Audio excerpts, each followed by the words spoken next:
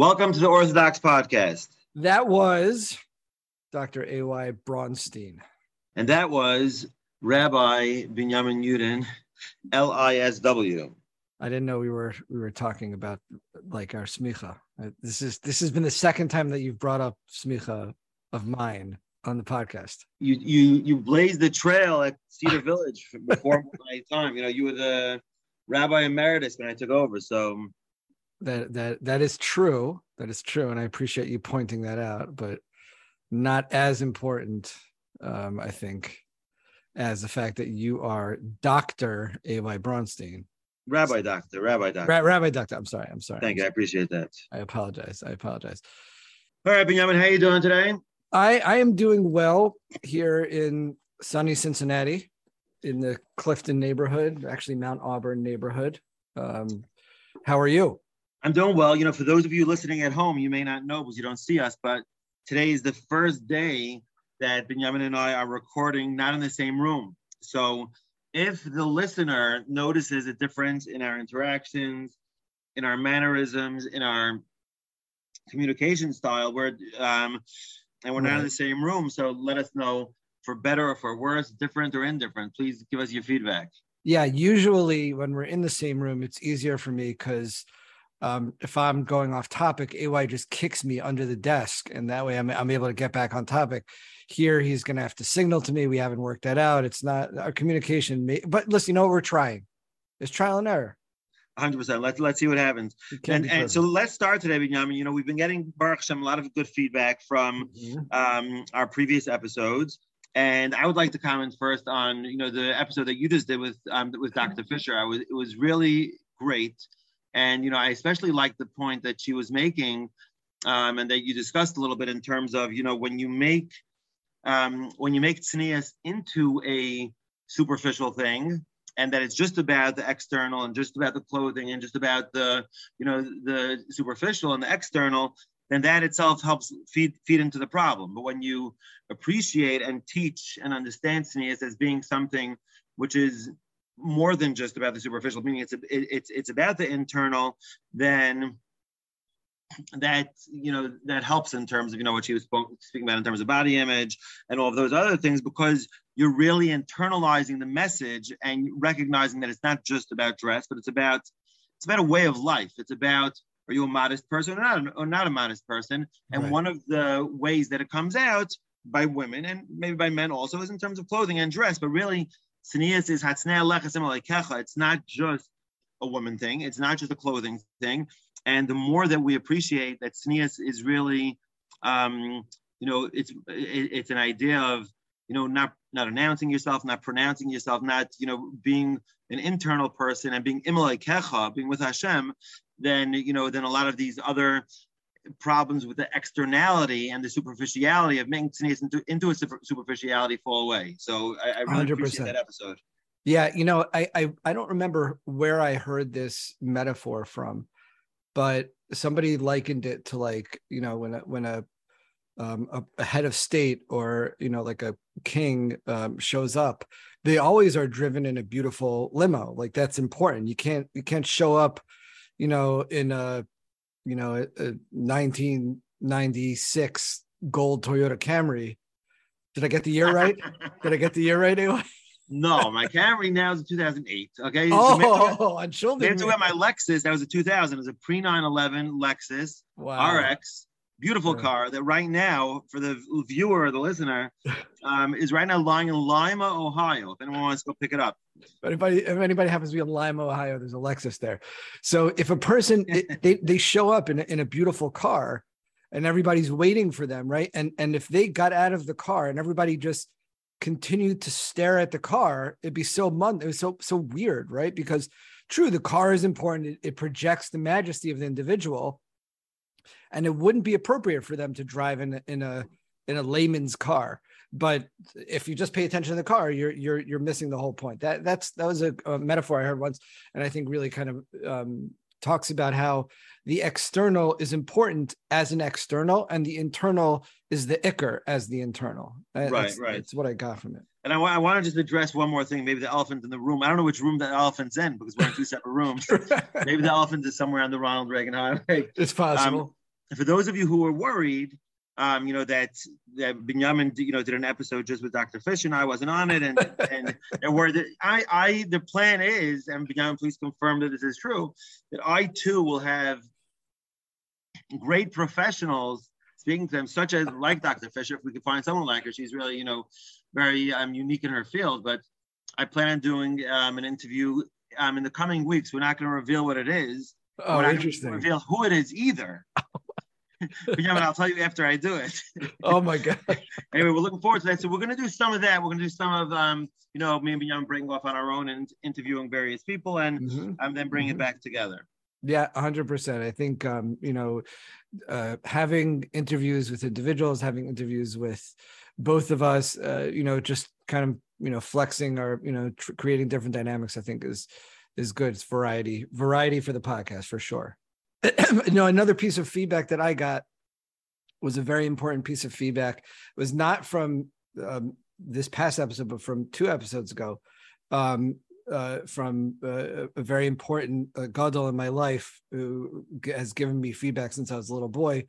It's Imi Mairasi, who told me that the way I spoke about Rav Moshe's tshuva about using a secular psychiatrist, maybe my language was not respectful enough to Rav Moshe. And of course, that was not my intention, but when I said that may have been true back in the time that the tshuva was written, I literally meant that the Metzias was different. And Zecher, if Moshe, were alive today, he would have a different statement. I wasn't saying that Moshe didn't really know what was going on. Chas v'shalom, I would never say such a thing. Moshe was famous for being very aware of what was going on in the world. That's why his tshuvas were something which were so Eisgehalten, because he was involved. Right. Thank you for clarifying that. I don't remember you saying it in a chas v'shalom disparaging way, but it's always good to err on the side of of caution with these things. I remember once years ago, and I get into detail. I could be you remember also. I think we were both. I do remember. You remember that? I already know what you're talking about. Yeah, we were at the same venue, and someone was talking about Rav Moshe in a disparaging way, and it was very not bakavadik. And there was someone in the audience who got up and he walked out. He made a macha. Yeah. And I told this person after I couldn't walk out at that time for whatever reason. Right.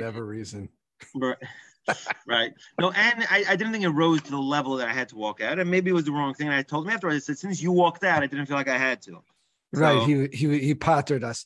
I think it was for this individual, I think it was a good thing that he did. All right, we're going to start getting into details and people are going to guess. So we're going to leave it alone. Right. Yeah, that was a good time. I just mentioned to you that it could be we could do an episode maybe of an add-on episode of feedback from previous episodes, because we have been getting. I feel like we have to give the topics that we've gone through already until now. We have to give them adequate attention. And 100%. And the feedback that we've been getting, for example, you just mentioned the feedback you got from your mother. I have a cousin of mine who left me feedback about a previous episode, and it was a very good point, and I want to talk to you about it a little bit. I mentioned it to you a little bit off the air. So we were talking about, this was in the episode, and the inyan of seeing a frum/Jewish therapist versus otherwise. And we discussed a little bit the pros and the cons and the various them, and that was connected to your interview with Lindsay. And that's an example of a topic that really you could give 10 episodes to that and won't finish talking about it. But she had a specific point, my cousin, that what was I going to say? I'm losing my train of thought over here. The judgment. The judgment, right. So she said, there's something about going to a frum therapist, especially someone who you know, but even someone who you don't know. And, let's say she was giving an example of a woman, and you come into this woman's office and she's all put together and wearing a sheitel and dressed up, etc. And, that can make, let's say the person coming in for therapy, let's say her issue that she's struggling with is not feeling so put together, and Kanaina her dealing with a lot of children and not always having herself together, that could be a very disarming kind of thing. Not disarming. Disarming, I think, is used the wrong way. Frumkeit, yeah. It could be your defenses can go up right away as a client coming into such a situation. You're like, wow, here's another frum woman who really looks like, even though the therapist may not have everything put together, but many of us don't. But right, many of us don't. Right, we spoke about that off the air, and I'll continue, telling you how to. Right, but we put on the air, because when you're at work, you have to put on, you have to be professional, and they don't know that maybe 20 minutes before you were, home and things were disorganized, and that you're trying to get this one out the door, and you're putting on, your shirt at the last, or whatever the case might be. But being, coming to a therapist that is of similar background to yourself, either from women, from men, from person in general, and you see them and they look like they really have everything put together. And especially, I would say, I don't know if she said this point, if it's in their home, if it's in the frum person's home, and you come to their home and it's like, wow, this is an immaculate home, even though you have no idea what's going behind the closet, but it looks like an immaculate home. And it could be very disconcerting, be like, wow, I can't even talk to this therapist because I feel even more inadequate. Right. So I thought that was a very interesting point. It is an interesting point. I think, that I guess, and I think this came out in my conversation with Dr. Armitage, and then our talk about it afterward, like my bias to that would be like, okay, so talk about that in the session, that a frum therapist should be able to draw out, just like a non-frum therapist seeing a frum person, you should be able to say, okay, we have this difference, right? You may be feeling these things, or, you can't say exactly like, I've noticed you're a schlump and you don't have it together, and I do. I'm telling you that I'm not judging you. Obviously, that's not a good idea.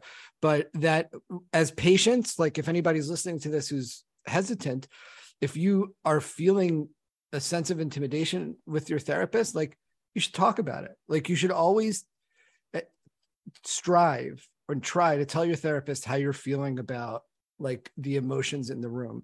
And for me as a psychodynamic psychotherapist, that is that's the whole therapeutic relationship. Right. And what I would say is, Benjamin, is I agree with you, but I think it's also, and perhaps even more so, it's on the therapist, it's on us to disarm this, and I want to use it properly, the client in such a situation, not only with frum clients, like, and maybe that's going to be a time for more, self-disclosure. If you see that you have a client struggling with this, obviously not too much self-disclosure, but say, you know what, that's a very hard thing. And I have 6 kids of my own, and a little bit just to help them, to normalize, whatever they're going through, and for them to recognize that it's normal for them and it's normal for you. And we all go through these kinds of situations or scenarios, and we struggle with the same thing. And let's work on, and then the conversation, you're getting rid of that elephant in the room, so to speak, when when the therapist takes the initiative and disarms the client with some, maybe a little bit of a self-disclosure.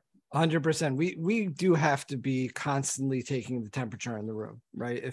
If you feel like your therapist isn't getting what's going on, you may have to mention it, but it's not lechatchila. Really, the therapist should be like, seeing how the vibes are and trying to take the temperature of, okay, somebody feels uncomfortable here.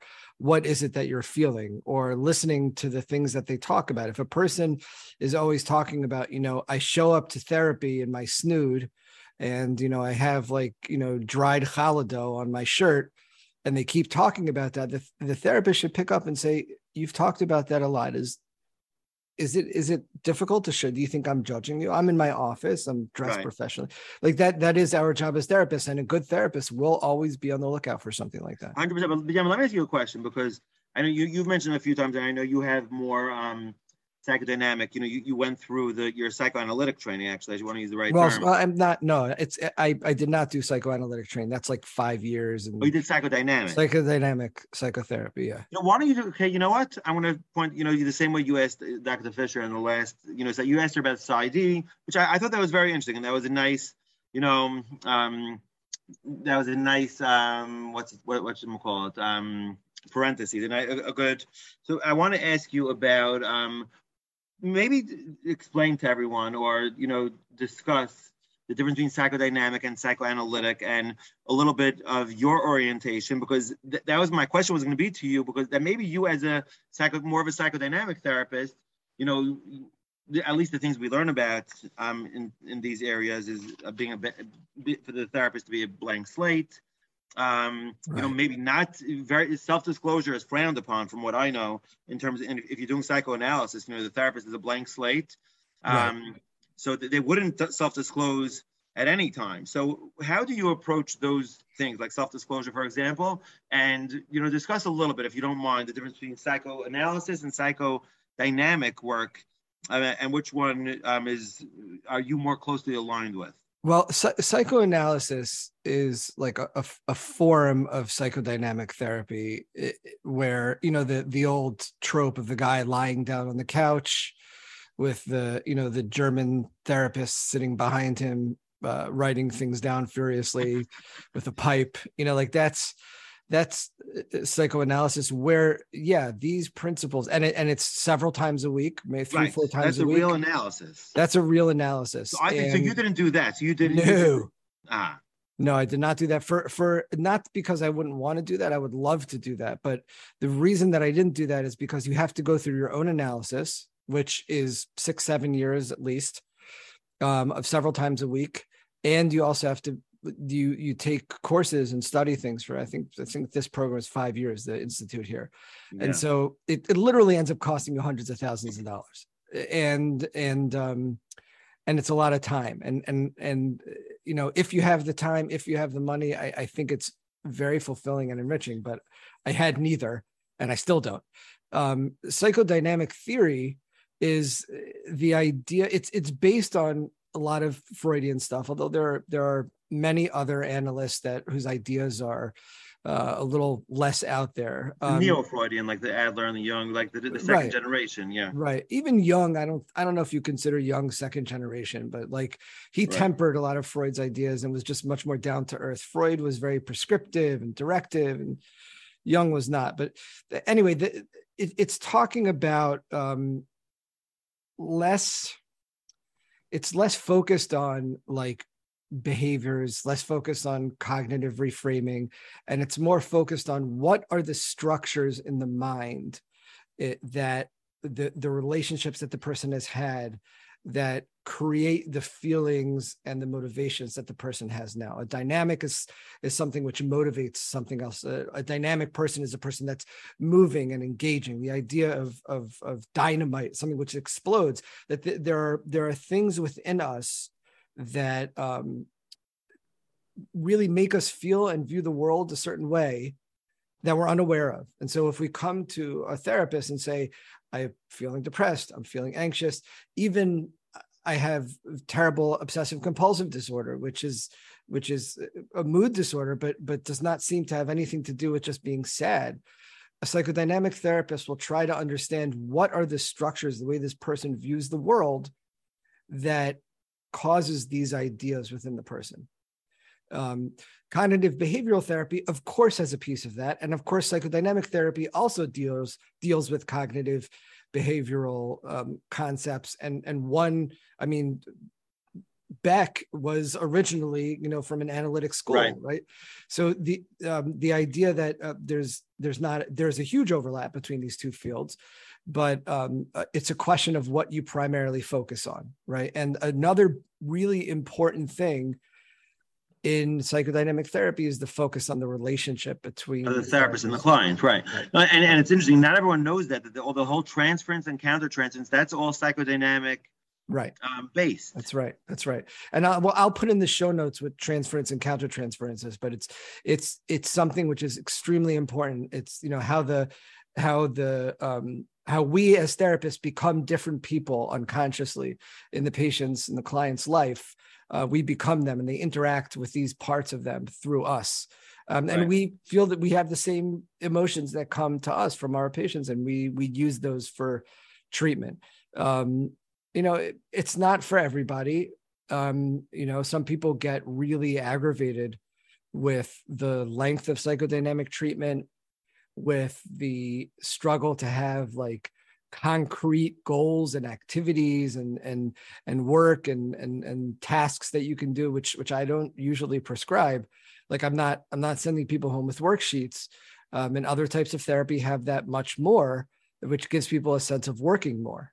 Mine So is do you officially market yourself as, I know you don't market yourself, that's not the right word, but do you officially bill yourself as doing psychodynamic work, as providing psychodynamic therapy? Yes. Or would you say you do? Okay. Yeah. I mean, I use all these other modalities, but if somebody were to hold me down to a specific thing, that's what I would say. Okay. I think if there are any budding therapists out there that are interested in this idea, getting anything written by Dr. Nancy McWilliams, who I think still teaches at Rutgers. She really explains this. She has a book called Psychodynamic Psychotherapy, which I really like. I think that's a good way to understand this. Yeah, she's excellent. From the books that I remember from, back in the day, I remember her. I'm saying I think you've obviously done more of her, been involved in more of her writings, but I remember the couple of books that I've read by her were very, very interesting. Right. Yeah, I like her a lot. Yeah, thank you, Benjamin. Okay, no, I think it's important for people to know, people to hear about this a little, in terms of various kinds of therapy, and it's not always so important. I think the main thing is when it comes down to it. And I think you would admit this also, that it has to be the right fit. And we spoke about this, when we discussed seeing a frum versus non-frum. Right. The client has to feel that the therapist understands them and that they're able to help them. Just putting it simply. That's the end of the day. That's what it is. And I think the people who are coming to you, and correct me if I'm wrong, and who are staying with you, it's because they don't care that what I would say, you're using a lot of psychodynamic theory. Mm-hmm. Using a lot of psychodynamic theory. I don't know if you're, even you would say you're doing psychodynamic therapy or using a lot of psychodynamic theory. I'm not sure what the difference is. I'm putting a gun to your head. Well, I'm not sure what the difference is between those two things. I mean, I think that, listen, Jung was famous for saying that you should learn all the modalities and learn all the theories and techniques. But when you sit down with somebody, just recognize you're a soul sitting down with another soul. Like you're two 100%. Humans, right? So like, yeah, I would say that I probably use more theory. I would say my self-disclosure is a little bit more curtailed, although that over the years, I've found that that's not that rigid boundaries when it comes to self-disclosure is not always the right way to be. It often is, but not always is. And I think that, yeah, I guess you could say that. Yeah, I'm using theory, but I'm just talking to people. Yeah. That's the way I like to look at it. Right. Okay. Good. I think we went a little bit off topic today, but that's our vibe though. I think that's what we love to do. It is. So in that way, things stay the same being on Zoom. That's right. Also, who decides what the topic is? Maybe this is, I think it was an important conversation. We were going to speak about today OCD and Judaism. And, maybe we could speak about that a little bit and just basically preview our coming episode, because I don't think we could just give it justice just in a few minutes that we have left for today. But let's at least speak about it a little bit, Binyamin, if that's okay with you. Yeah, maybe we'll make this a part one. And today we'll just kind of cover just like a primer of what OCD is, because I'll tell you the truth, it's become part of the parlance, like the way people talk about being. I'm so OCD, right? I'm so OCD. Yeah. And usually I try to go with the flow because that's how people talk, but it bothers me because I treat people with OCD and it is a living Gehenna for people who have it. It's like somebody saying oh, she's so skinny, she's anorexic. That's really inappropriate to say. People 100%. It bothers me also. And I have a few clients now who are OCD, and it is a living Gehenna. It's vicious. And I actually have, I mentioned this in a previous episode. It came up that I have, a Christian client now who their OCD is very much religious based. And, when people throw that term around, it's very cringeworthy. Yeah. But more than that, I think sometimes I think it's a defense mechanism, because saying I'm OCD has become so much of a parlance of a usage that people say it meaning to, they're really being like, when you go for an interview and they say, tell me some of your weaknesses. Right. And you really say, you say, my weakness is that I just can't stop helping people. Right. And I have no self-care, right? That's the classic answer, that basically. I have no work-life balance. Right. No work-life balance. I work 24/7, and then the interview's like smiling. Right. So when people say I'm so OCD, I feel like it's a defense mechanism. They're basically trying to say, like, okay, this is my mental health disorder that I'm so quote unquote OCD, which everyone knows doesn't mean OCD nowadays. It means I'm so into cleaning and being clean and being organized. Oh, no, I'm so OCD. I'm sorry. Like, but I feel like it's a defense mechanism against, there's something deeper going on. That's my opinion. It's a way of displaying something. It's like a humble brag, as they call it. Yeah, displaying. That's excellent, right? Yeah. Is that one of Freud's secondary defense mechanisms? It sounds like it. It sounds like it to me. That and doing drugs, I think, which Freud was a big fan of. A lot of defense mechanisms start with a D, so we're going to include displaying as one of them. Okay, we'll do it. Whether it's true or not doesn't matter. It is in Ortho Docs Podcast land. It is. And we both live in Amberley, and for those of us who've read the book, the Amberley book, Freud's daughter, Anna Freud Rollman, lived in Cincinnati. Wait a second, that's Rollman Estates? Rollman Estates. She married this guy Rollman. I had no idea. No, sorry, she was Freud's niece. But she remembered her uncle, Freud's niece. Yep. Okay. And here's another very interesting piece of information, which has nothing to do with anything, but Freud's nephew was the inventor, the harbinger of the entire concept of public relations and marketing. His name was Bernays, Solomon Bernays. Right, Freud's Schwer, like that. Freud's family was from a Rabbanische family, and Mrs. Freud's family, the Bernays family, Chacham Bernays, was like the chief rabbi of. Right, that was Freud's wife's family. Really, I never knew that. Yeah, so his nephew took all of Freud's ideas of psychology and understanding drives, and that's how we have modern PR today. That's how he knows how to get us I never knew that. Yeah, I never knew that. Solomon Bernays. Yeah, it's very interesting. But let's talk about OCD. Enough about Let's talk about OCD for a few minutes, and then we'll continue next time. So yes. Okay. So I guess we can start with the DSM criteria for OCD. We could start with that, even though the DSM is not the Bible that people make it out to be. At least in my opinion, I don't. I use it for some. I use it for billing purposes, and it's a good source of information. Yeah. You have to know what to take, what not to take. So diagnostic criteria for OCD, presence of obsessions, compulsions, or both. And then they define what obsessions are and what compulsions are.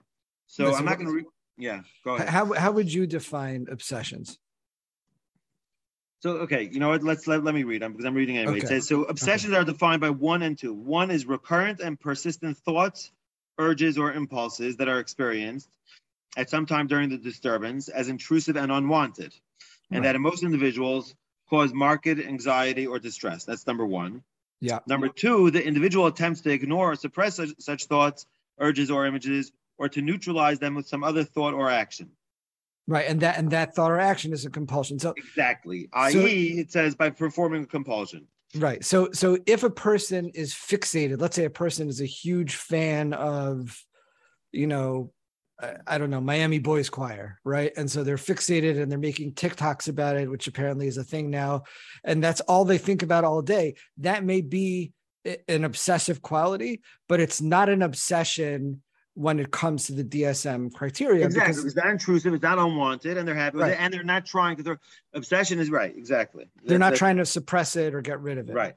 So compulsions are defined by repetitive 1 and 2. Repetitive. Again, I'm reading from the DSM-5. Repetitive behaviors like hand washing, ordering, checking, or mental acts.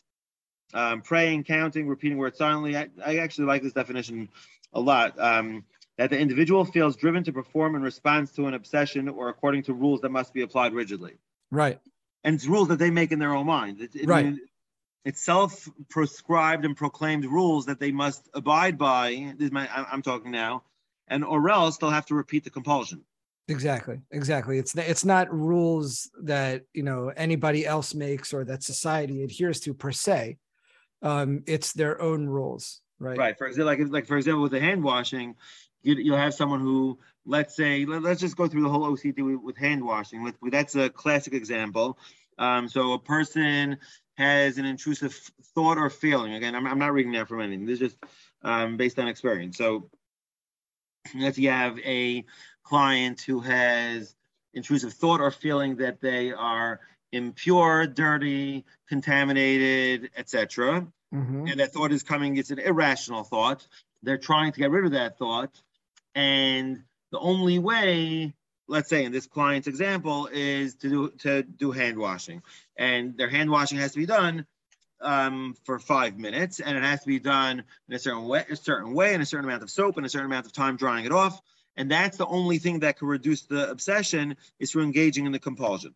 Right. A hallmark of a compulsion is that it never is enough. Also, like you can feel the relief from the obsession for a short period of time, but it's not enough because you're trying to get rid of something that's imaginary. So that's another hallmark of a compulsion, right? The feeling. Right. I mean, it's going to come back. It'll give you relief for the time being, but then it's going to come back and you're going to have to re-engage in the compulsion. Right. So that's, right. That's really what OCD is. And then I guess we'll go over this again next time. And then, I think this is a good hakdama. Yeah. So let me just read number 2 from the OCD. The compulsions are defined by number 2. The behaviors or mental acts are aimed at preventing or reducing anxiety or distress, or preventing some dreaded event or situation. However, these behaviors or mental acts are not connected in a realistic way with what they are designed to neutralize or prevent. Right. So they're never good enough. Right. Because they're not really related. If a person's hands are really dirty, or if a surgeon is scrubbing their hands before surgery, that's not a compulsion. Right.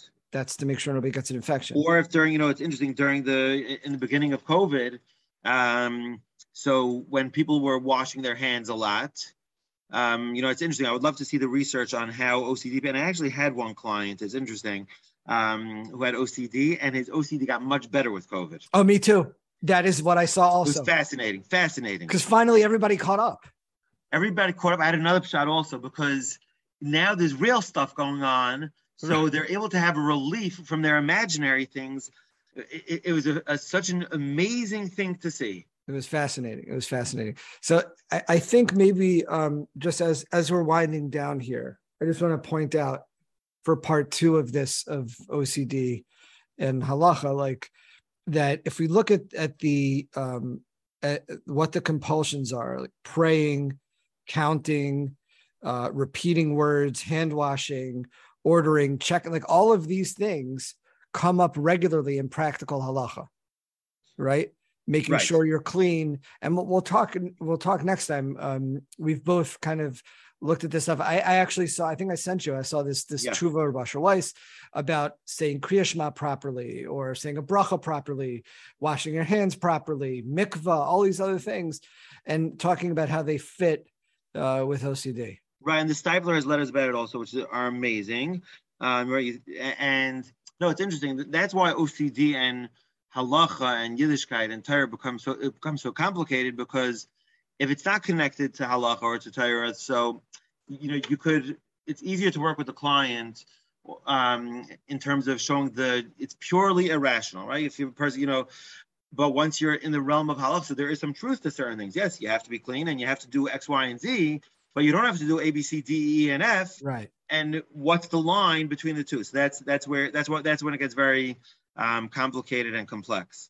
Right. I think also just one last idea, which is covered in this book, Sanity and Sanctity, is the question of whether or not, halacha creates OCD. And of course, there are many, many people who shomer halacha don't have OCD. So we're going to explore the relationship with that. It's a pleasure as usual. Same here, B'yam. Okay, have a great rest of your day. Thank you everyone for listening, and we will see you next time. Yeah, sei gesund. Bye. That's it. Bye.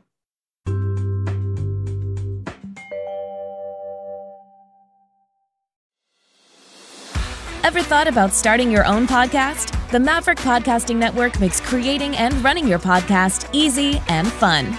Visit maverickpodcasting.com to get started today.